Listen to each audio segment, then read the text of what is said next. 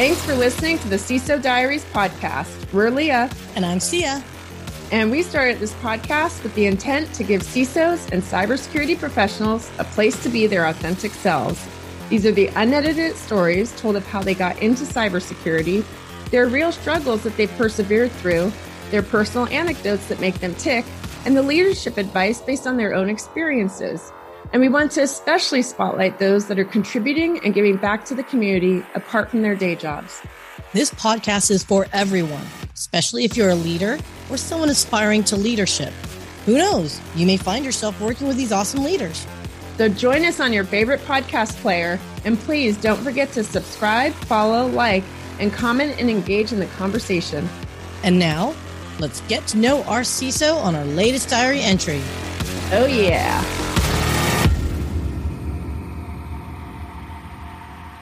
Hello and good evening, good afternoon, good morning. We are here on another episode of the CISO Diaries podcast. I'm Leah with my co-host Sia. Hello, hello. Hello. A quick shout out to our sponsor, Cyber Future Foundation. They are a nonprofit of thinkers and doers focused on solving for bigger cyber initiatives for a more safer and trusted world. Today, we have the absolute pleasure of having Steve Zalewski with us today in our Dallas studio safely. Steve. Ladies, it's a pleasure to be here. Thank you. I am so looking forward to this conversation. Us too. It's exciting to have you here with us too.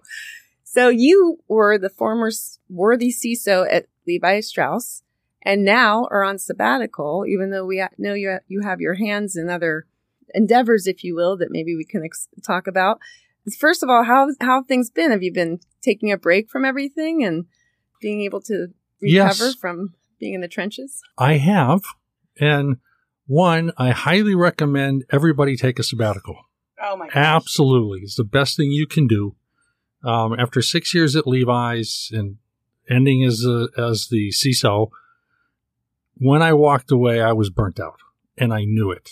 Okay. And I literally, asked a whole lot of people. I said, I'm just going on sabbatical. I need to just clear my head.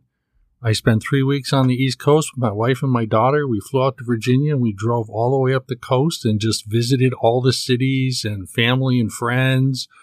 And I came back and then I'm out here visiting one of my sons who actually works out here. And so it was very serendipitous that you approached me and I said, I'm right here. I am happy to come together. And so come Labor Day, I'll start to think about what does Steve want to do next? Well, is it serendipity or is it stalking?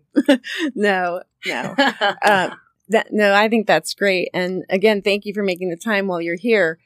All three of us, I can say this now respectfully and truthfully, have been in the trenches, if you will, in cybersecurity.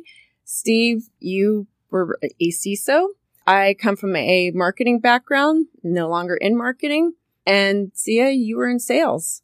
Oh, yeah. So we've got the three trifecta of fun, if you will, I call it. And the brutal truths as well that I really want to dive in with you both today because it's apparent that we have a problem. And so I want to just talk about some of our perspectives and where we've come from and what we've seen.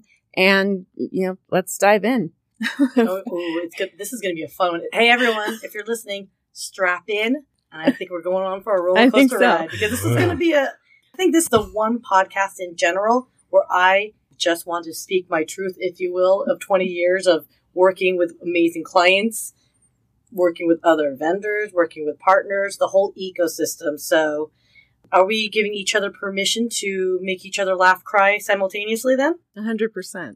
Hey. I would say the three people in this room are responsible for making a lot of the problems. So let's figure out how we're going to solve the problems, okay? Why is he looking at us? There you go. But it's similar. I've been waiting a long time to speak some truth to a lot of this. Steve, starting with you, and you've done some work already and when you were in your CISO role on trying to make that relationship better, if you will, between vendor and the end user or customer. Share a little bit about, from your perspective and being in the customer shoes, what you experienced or saw that you were then trying to realize to change. Sure. First thing I'll say is everybody wants to help me. I'm here to help you. No, you're not. right? That's what I would tell them. You're not here to help me.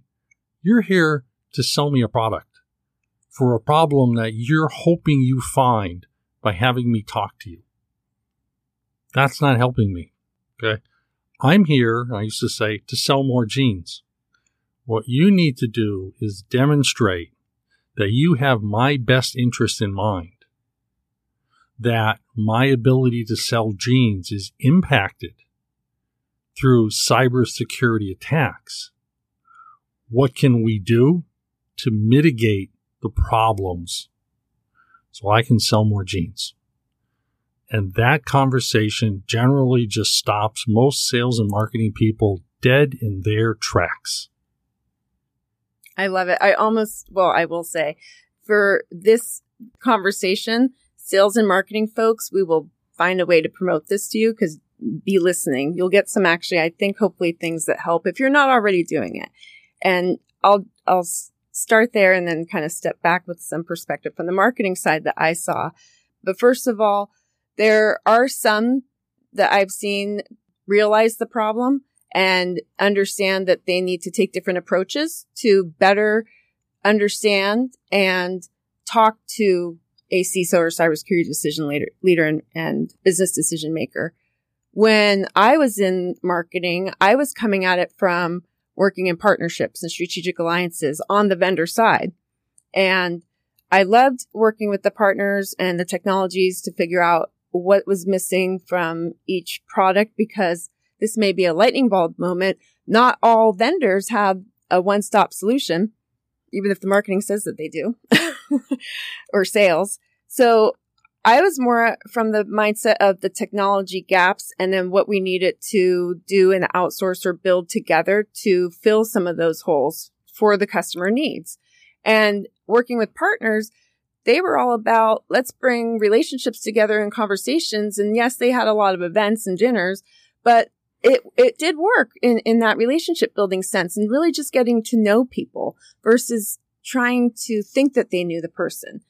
And so as I then had to inherit a marketing team, all the other parts of marketing in demand gen, lead gen, you name it, I had to learn all of those other facets of marketing. And I started noticing over time that some of maybe the content, how it was written and messaged, what the content was that they were sending out, blasting in emails, and then how they were getting leads, whether they vetted them or not. If they just took them, said they were qualified, gave them the sales just sent it out without putting any thought behind the person that they're sending it to or figuring out what does that conversation look like. And I thought to myself, I think there's a better way we can be doing this. Well, it's not that there's a better way. Sales and marketing has been around a long time. Demand generation is not a new concept. The turn the crank to make demand generation happen is done in cybersecurity and every other industry. I think it's not get better. What we have now are over 4,000 products that a CISO can choose from as technology. And those 4,000 products are not solving 4,000 problems. They're solving probably 10 classes of problems. And then on top of that, you're trying to pitch me the technology and you forget about the people in the process. Mm-hmm. Because my ability to leverage technology is directly related to my business's ability to adapt to that technology and modify my business processes. You said something right there that has always rung true to me in all my times of working with my clients back in the day is I think there's a time and place for conversation that's appropriate. Technology solves maybe director level because they're hands-on, daily touching, their needs and their value, pain points, etc. are the actual technology product, right? But if you're talking to a CISO or CIO or CTO, it's 100% about the business challenges and what you are able to solve for them, not the product that you're pushing. We forget that, I think, as sales reps, because let's be honest, marketing feeds us our content that we then articulate to our clients. True. Can I ask you this? In all your years, Do you have a salesperson? You don't have to name names unless you want to give shout outs. Do you have a salesperson that did it so freaking yes, perfect, that stands out today? I probably have 16 to 20 salespeople that if they call me, I will pick up the phone. Period. Not bad. Because of the personal relationship over the 15 years I've been in the industry. So think about it. One salesperson a year, effectively, that I've been able to work with who has demonstrated that they put my problems first and that they are working in the best interest of me or the company I'm working for and want to put that first and will invest the time to understand that and won't put the technology on the table. And C and I were having this conversation earlier, which is as a sales rep, she is one of those. I'm not going to try to close a deal if at the end of the day, it's not a good deal for both sides because it's pay me now or pay me later. And I'll give you another example. How many salespeople at the end of the day, and you'll be down to number one or number two, and I'm coming to closure, and they're going to buy the deal. They're going to effectively buy the deal because they're going to give it away. And what they're planning on later is they're going to find a way to get the money because now they're just waiting for opportunities, and they have got to make profit. I reject those. Yeah. Right. My recommendation always when I go in is fair product, fair price. Because I don't want to do pay me now, pay me later. If I force you to give me an outrageous price, right, you're waiting for change orders. You're waiting for renewals. You've got to get that money back. That's not a good business relationship. That's not giving you the opportunity to look out for me. And it's not giving me the opportunity to build a relationship where you now trust me and whatever company you go to or when you talk to me because you decide as a sales or marketing person, I want to go to another company because there's a lot of jumping. Hey, Steve, which companies look like the most promising that I should go to so I can make a little money? And in the meantime, I've seated people that I trust that will talk to me about what that can really do. Oh my goodness. I love that. I love that. You don't understand how much I love that. But you said, see, it's something interesting that I want to tie back a little bit about sales. Marketing would feed leads to sales and sales reactions could be, what am I supposed to do with these?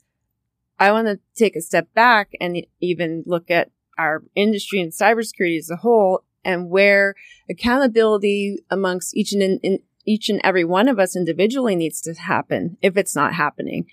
And what I mean by that is not naming and blaming game. I don't think that that's going to solve any problem to say, well, they didn't do that and that's why we got attacked or whatever else. Marketing didn't give me this, sales didn't. No. How is it that we can better work together, be transparent, and have those honest conversations to figure out where is the disconnect and the breakdown and what needs to be done and evolve? Because when I think about myself, for example, and I think all of us who take the approach where we're always evolving and always learning and want to have open mind and have an open mindset to realize what can we do more to get more information, the right information. So I had personally 2.5 years ago told myself, I want to hear directly from the sources themselves, not from sales, not from somebody else. I want to know exactly what actually is the reality behind what the CISOs think. What are they thinking directly? How do they view this? What do they need? What things are they looking at? What's all of it? And after having many of those conversations and building my relationships with them, I was in a better place to better not serve them, but to just better work with them, talk with them. And it becomes a true collaboration. It's a trusted relationship too. And I think that term is overabused and used. Collaborate, synergy, whatever. But when you do have trust, right, and you actually genuinely like the person that you're working with, there is more inclination to be more candid, good, bad, ugly. And it's unfortunate that our respective business, as you say, I worked for a publicly traded company. I had a 90-day contract. For all intents and purposes, my job was a 90-day contract of whatever sales I closed to a given random number that they made up in the pie in the sky that I had to achieve and perform to. You can't have a good working relationship if all you're worried about and you're getting hammered on by your company is you must achieve these numbers at X point in time. Right. Yeah. Now, let's talk about that a minute, because one of the things I've done, regardless of a CISO or all product development I've done or anything else, is I learn to understand the perspective of the individual I'm working with. I look for win-win, which means if you can't be in my head to understand how I see my problem, right, I at least try to be in your head because I can potentially course correct you. Because I also want to see how you are being measured for success. And I'll look at salespeople. There are hunters and there are farmers. Oh, geez. Okay. Okay? Yep. Now, hunters have their place depending upon what you're selling. In cybersecurity, I'm going to argue farmers are going to be more successful, but farmers take time. Okay? It could take 2 years. Yet the cybersecurity industry, because it's got so much money and so many products, everybody's being hammered to hit your quarterly numbers, either because your angel investors are trying to get you to seed, your seeds are trying to get you to A's, okay? And everybody is fighting for a small piece of the pie, yet the pie is a multi-billion-dollar revenue generator. So you look at hunters and farmers. I have both hunters and farmers in my trusted domain, but I understand the difference. And we'll talk about that sometimes, which is I love hunters because they're aggressive. And if I'm in a position where I need something now, turn the hunter loose. The farmer is great because he's going to know what I need. And as he goes around or he knows other things, he becomes a trusted advisor for me. I will actually talk with him about what I'm seeing and invest time in there, because he knows parts of the industry, because I just cannot manage 4,000 products in an industry this broad anymore. It's beyond any one person. So that becomes a really interesting value proposition, again, to know what you're looking for. And if it's a hunter and they're very aggressive, right, and you back them down and let them know that that part of their personality is not going to do them a service here, they can either find somebody else to do business with, or we can moderate that because there's a time and a place for it. So again, I'm spending a lot of time learning the different things. Let me talk about product marketing and management, since that's, an obvious place for Leah, right? I place a lot of blame on product marketing, and this is coming from my experience of being in engineering. Product marketing is really good at pushing a product, taking requirements back from the vendor, from the customers, turning that into new product requirements for the engineers to build. That is not their true job. Their true job is to look at the market to see where it's going and challenge the engineers to build what the product requires so that the customers can get to where they have to go. Not incremental improvement on what they've done. Okay? Way I describe that is engineers build a product and design it to solve a task. We give it to a customer, they abuse it to solve a problem, and then product management spends 2 or 3 years with product requirements to translate what I build to how to use it to abuse it. Okay, well, that's great, and that's good for a 3-year cycle, but what's next? Okay, that to me, when I find the really good product managers, okay, or the people that are responsible for design, that's where I invest. I go, you got to help me look 24, 36 months out to where we have to go, because the other part you can give to your people and they can turn the crank, and the engineers aren't going to see it either. So how do I figure that out, right? Good question. Yes, that's a good question. Also looking at, so going back to trust for a little bit, plus product and technology. And this is really what I noticed when I stepped out of being on the vendor side last year in October, almost a year now, and not in the trenches anymore. And I would start to talk to folks who said, I have this challenge and I think I need this technology. Which vendor should I look at? And I thought, okay, I've worked with quite a few and I probably have some recommendations.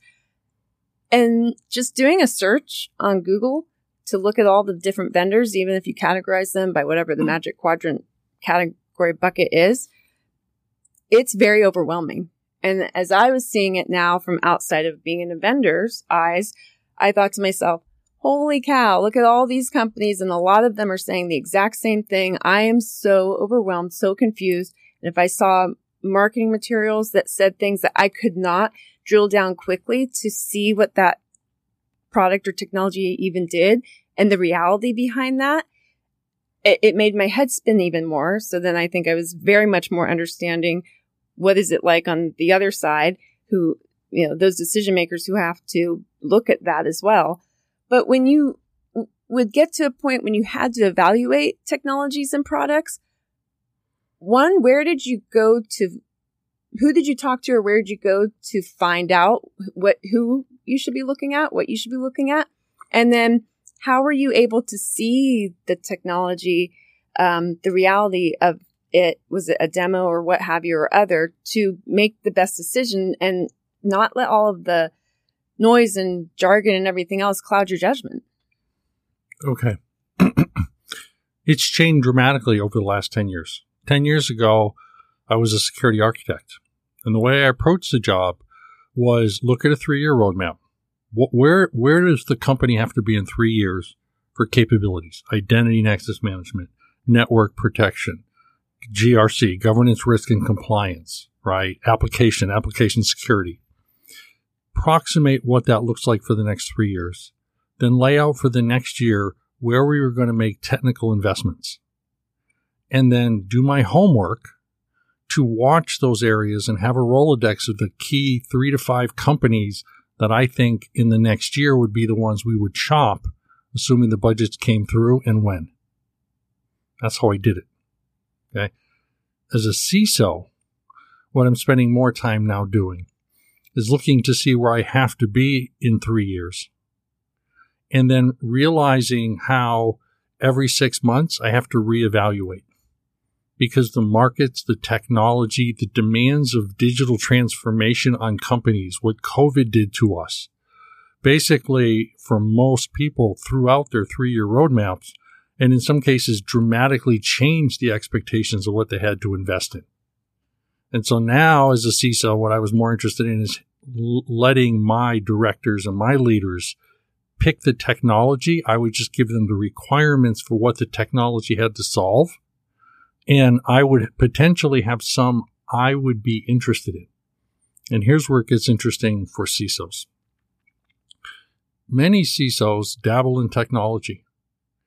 We will look for companies, small ones or larger ones that are looking to do investments or acquisitions, and work with them to understand what they're trying to do with an expectation that if I'm going to need that technology, young companies are cheaper to buy. If I don't have a lot of budget, because I'm not necessarily deep pockets, then I'm going to go for more aggressive, younger companies, higher risk, but I can take my $100 and stretch it farther.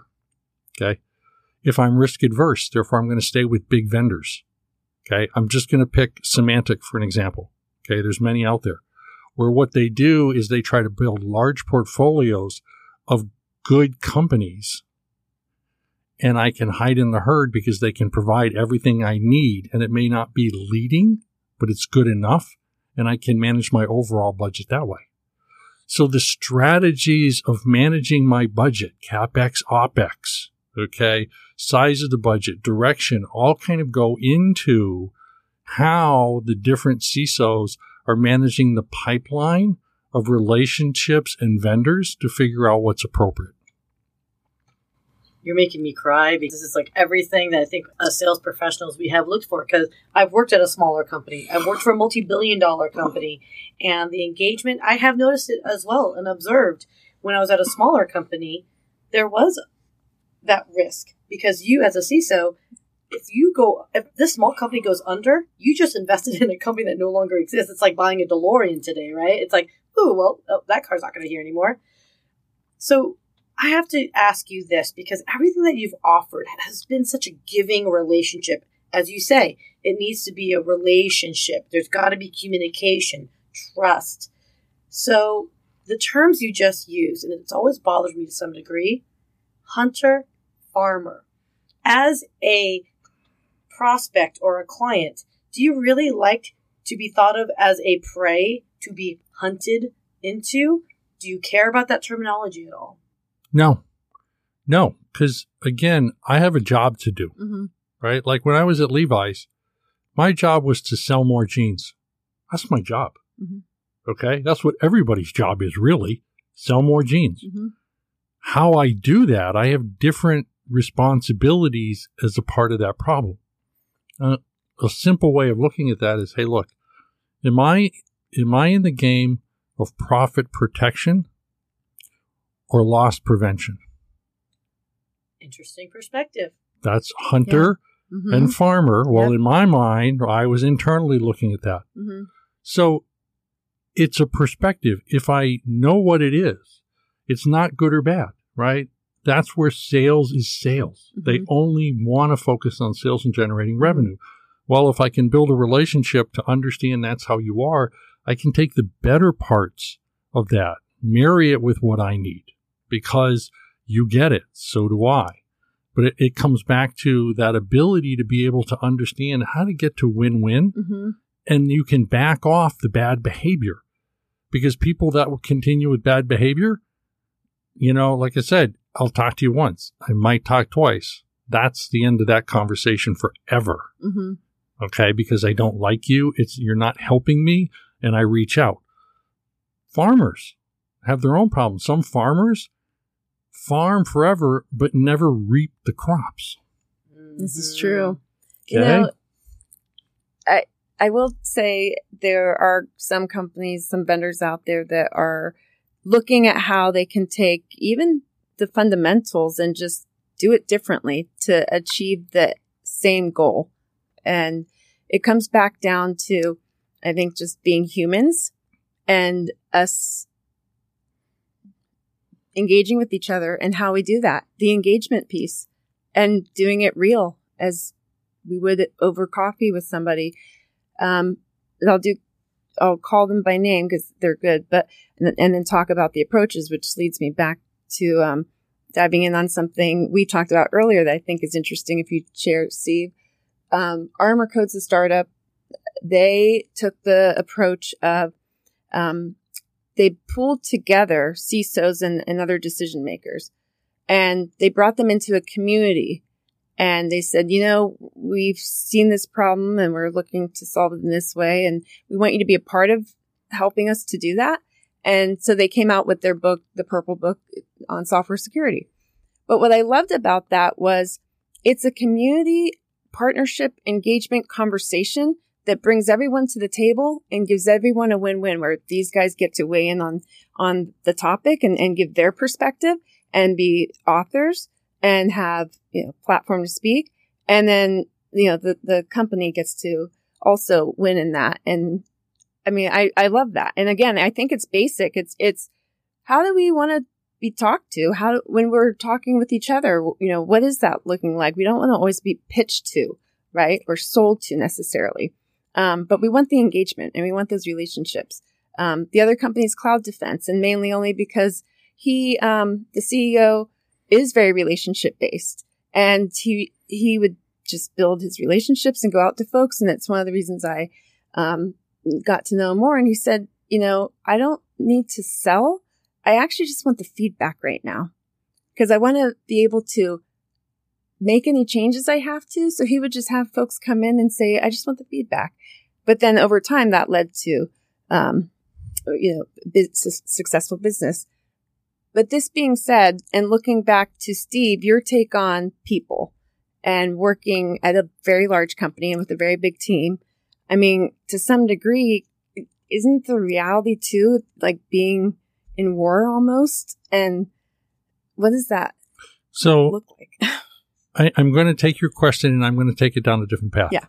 Because I'm the guest. So I'm going to do it. Oh boy, here we go. I told everyone strap in. Okay. So let's talk about the types of CISOs that exist for a minute. Because it has to do with relationships and everything else, and it's things that I've observed. Okay. CISOs are maybe 15 years old as a concept. They're probably 10 years old as an operating model. And in the last 3 years, I see it morphing yet again.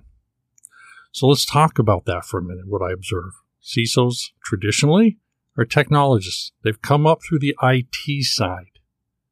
Okay? Therefore, I'll call it, they're nerds. Mm-hmm. They like technology. They're not necessarily gregarious. They don't care about people, right? So relationships aren't important. Again, I'm making some broad observations here. CIOs, same thing. 30 years old, technologists gone through the same thing. What do CIOs get measured on? Efficiency. Mm-hmm. How efficient are you in spending your money? Because you're a cost center to me to deliver technology. You are not a profit center that generates revenue for me.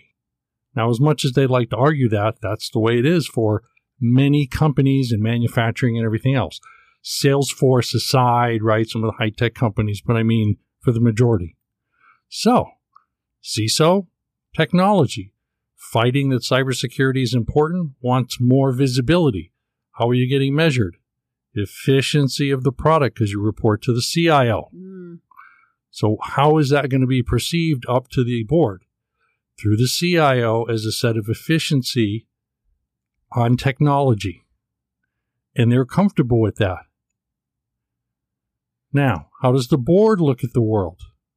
Okay. The board wants to know how effective is IT being in selling more jeans? And it's not a good conversation then because the CIO is efficiency.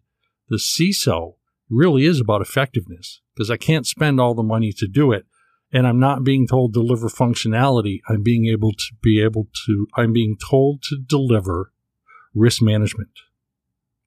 And as long as I have a technology conversation, now I'm not set up to have a risk conversation, which is how the board and the executive team thinks. Now, why am I saying it this way? Because it gets back to relationships, and it gets back to leadership versus management. At lower and mid levels, you manage people, you manage product, you manage efficiency. When you get up to senior leadership, you are managing relationships. Mm-hmm. I have to trust you, and if you don't do your job, then there will be consequences, but I trust you to do your job because I am not capable of knowing sales and marketing and CIO technology and CISO. So if you're a CISO that knows how to leverage relationships and knows how to manage risk with those relationships, you're now talking and thinking like the executive team. And now you're presenting your value proposition for the company is, like I used to say, my job at Levi's was threefold.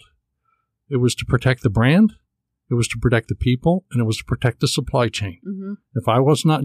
If any investment that I was doing in people, process, or technology was not aligned to one of those three things, then I was not doing my job because that's my business responsibility to sell more jeans. You manage my brand, damage my brand, you don't buy. What does that mean? That's all about HIPAA and privacy data. In my website, you deface my website and my brand. I have to protect my users. That's social engineering, security awareness training, right? What can I do? Mm-hmm. Multi-factor authentication, supply chain. Everybody's got supply chain. That's all third-party supply chains go down. I don't know where my product is. I used to tell people, and I say to you, what is the most important thing that I have to make money at Levi's?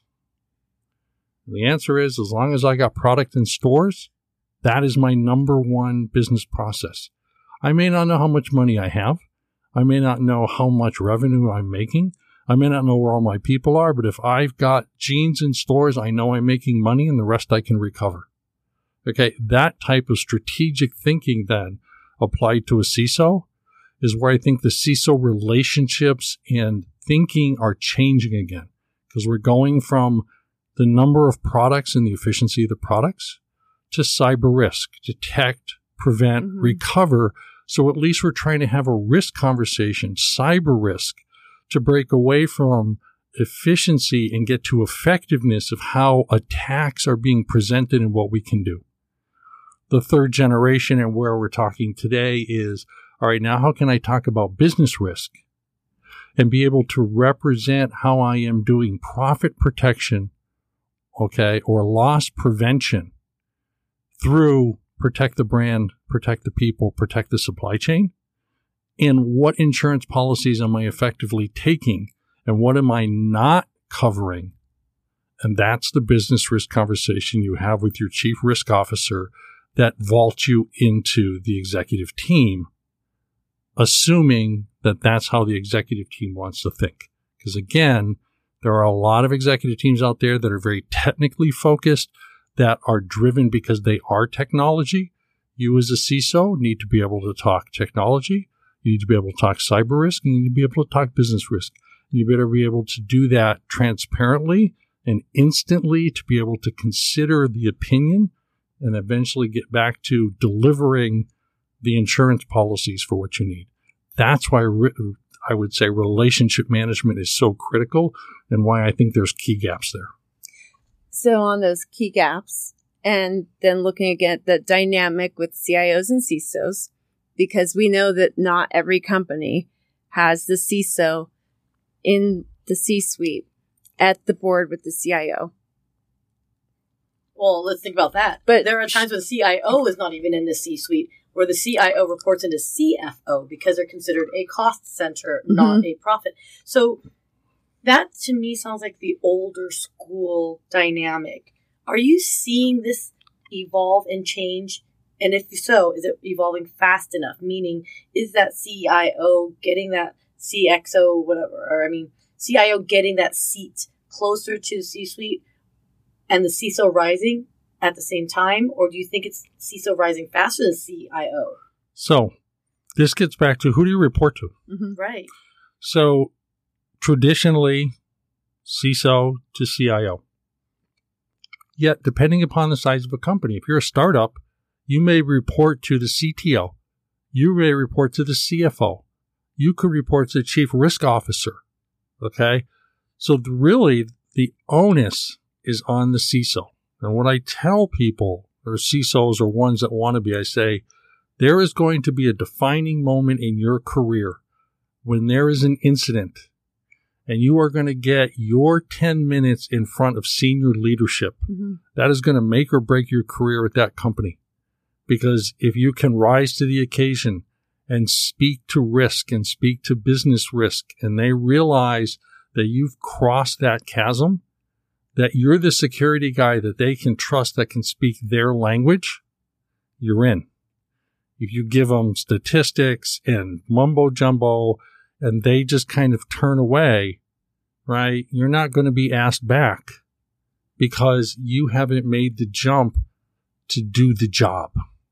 And that's why I say the CISOs have this great opportunity as we're transitioning yet again, which says, regardless of who your boss is, you better be able to speak those three languages, because your career trajectory now is going to be based on your ability to speak the business language and sell more jeans than it is on your relationship with your CIO and trying to manage your execution of your career through the CISO into the executive suite. And you're seeing some of that breakaway start to happen, but so much of it depends upon the type of the company and the type of CISO. There are 10,000 companies. There are 10,000 CISOs. To your point, no two are the same. I've worked in healthcare. I've worked in large utilities. I've worked in, with Levi, so international retail fashion. I built product. If I've learned anything, is that every time I go somewhere, everything I learned in the past is helpful, but I can't ever reuse it because the challenges and the needs are so dynamic. It's just having a big enough toolkit and a big enough set of experiences to roughly know where I need to go, and then I'm off breaking new ground. So then thinking when, like you said earlier when we first started talking, that the CISO role, it's been, 15 years in, right, that we've really had CISOs. And then now, we have folks like you who are leaving those positions, even if you're going off to do more advising or helping other organizations when they are looking at the next leader that becomes a CISO and what that looks like and how and because there's no necessarily, I don't think you can just say, here's a course and it'll teach everybody leadership, especially in security. So then when looking at those that are about to get into CISO roles or working, whether it's directly with them or the organization, now taking your learnings, how are you coaching or advising them as we now look at a roadmap 3 years ahead, for example? Yep. So this is where living in the valley is an advantage. Yeah. Okay. In the valley, if you're at a company for 3 years, that's an eon. This is true. Okay. You're a lifer. You're a lifer. In security, the average lifetime is 18 to 24 months. Mm-hmm.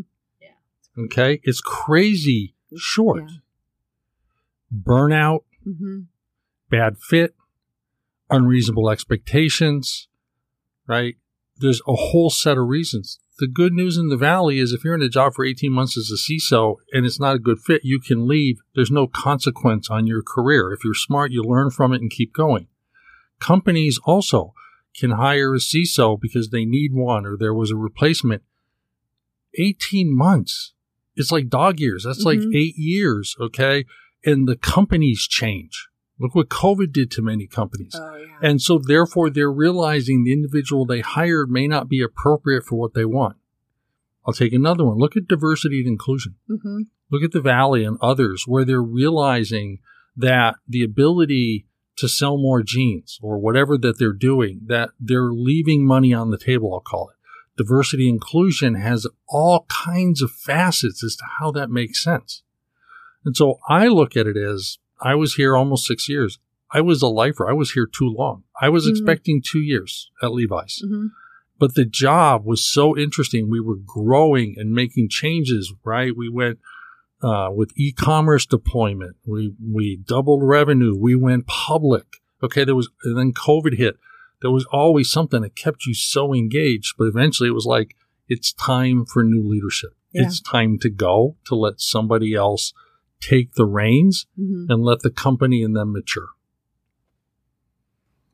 I think we've dropped so many words of wisdom. I'm almost afraid that we're going to keep going and never end. But I do think, Steve, if you can come back, we would love to have you.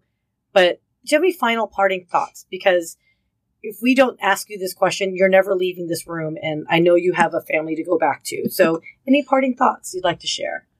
Here's what I would say. What I'd like to do is summarize this conversation this way. What we have is a village and a child. And it takes a village to raise that child, to protect it, to feed it. And it's going to grow over time, and so is the village. Well, cybersecurity is very much like that. Okay? Cybersecurity as a child, the village are all of the parts of the ecosystem that go into it. I think what we've realized is we have a common enemy, right? The bad guys are trying to attack the entire village, not just the child. And so we have to raise the child, but that means we all have to talk to each other and we have to get better and we have to act differently because we don't want to lose anybody in the village nor the child.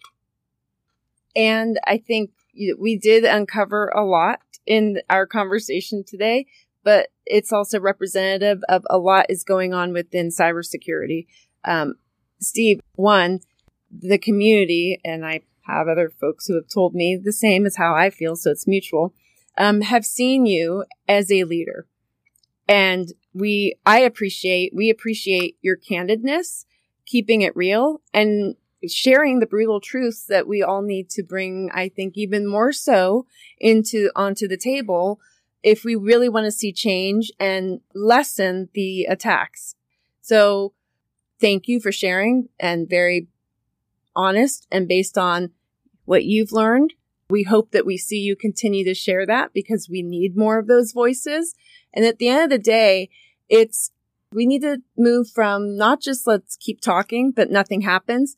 Let's then look at where are the problems and then have those real open dialogues and conversations, bring that to light, and then figure out from there, now how are we going to solve that so we can actually move forward and not take 10 steps back. So I just want to thank you for being part of this today and going in that direction with us, keeping Excellent. It very real.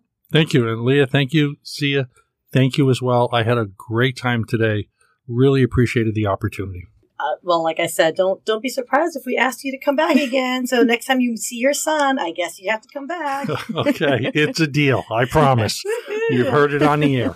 All right. Well, on that note, then, I think that wraps it up for another wonderful diary entry. So thank you so much, everyone, for joining the CISO Diaries. Thank you.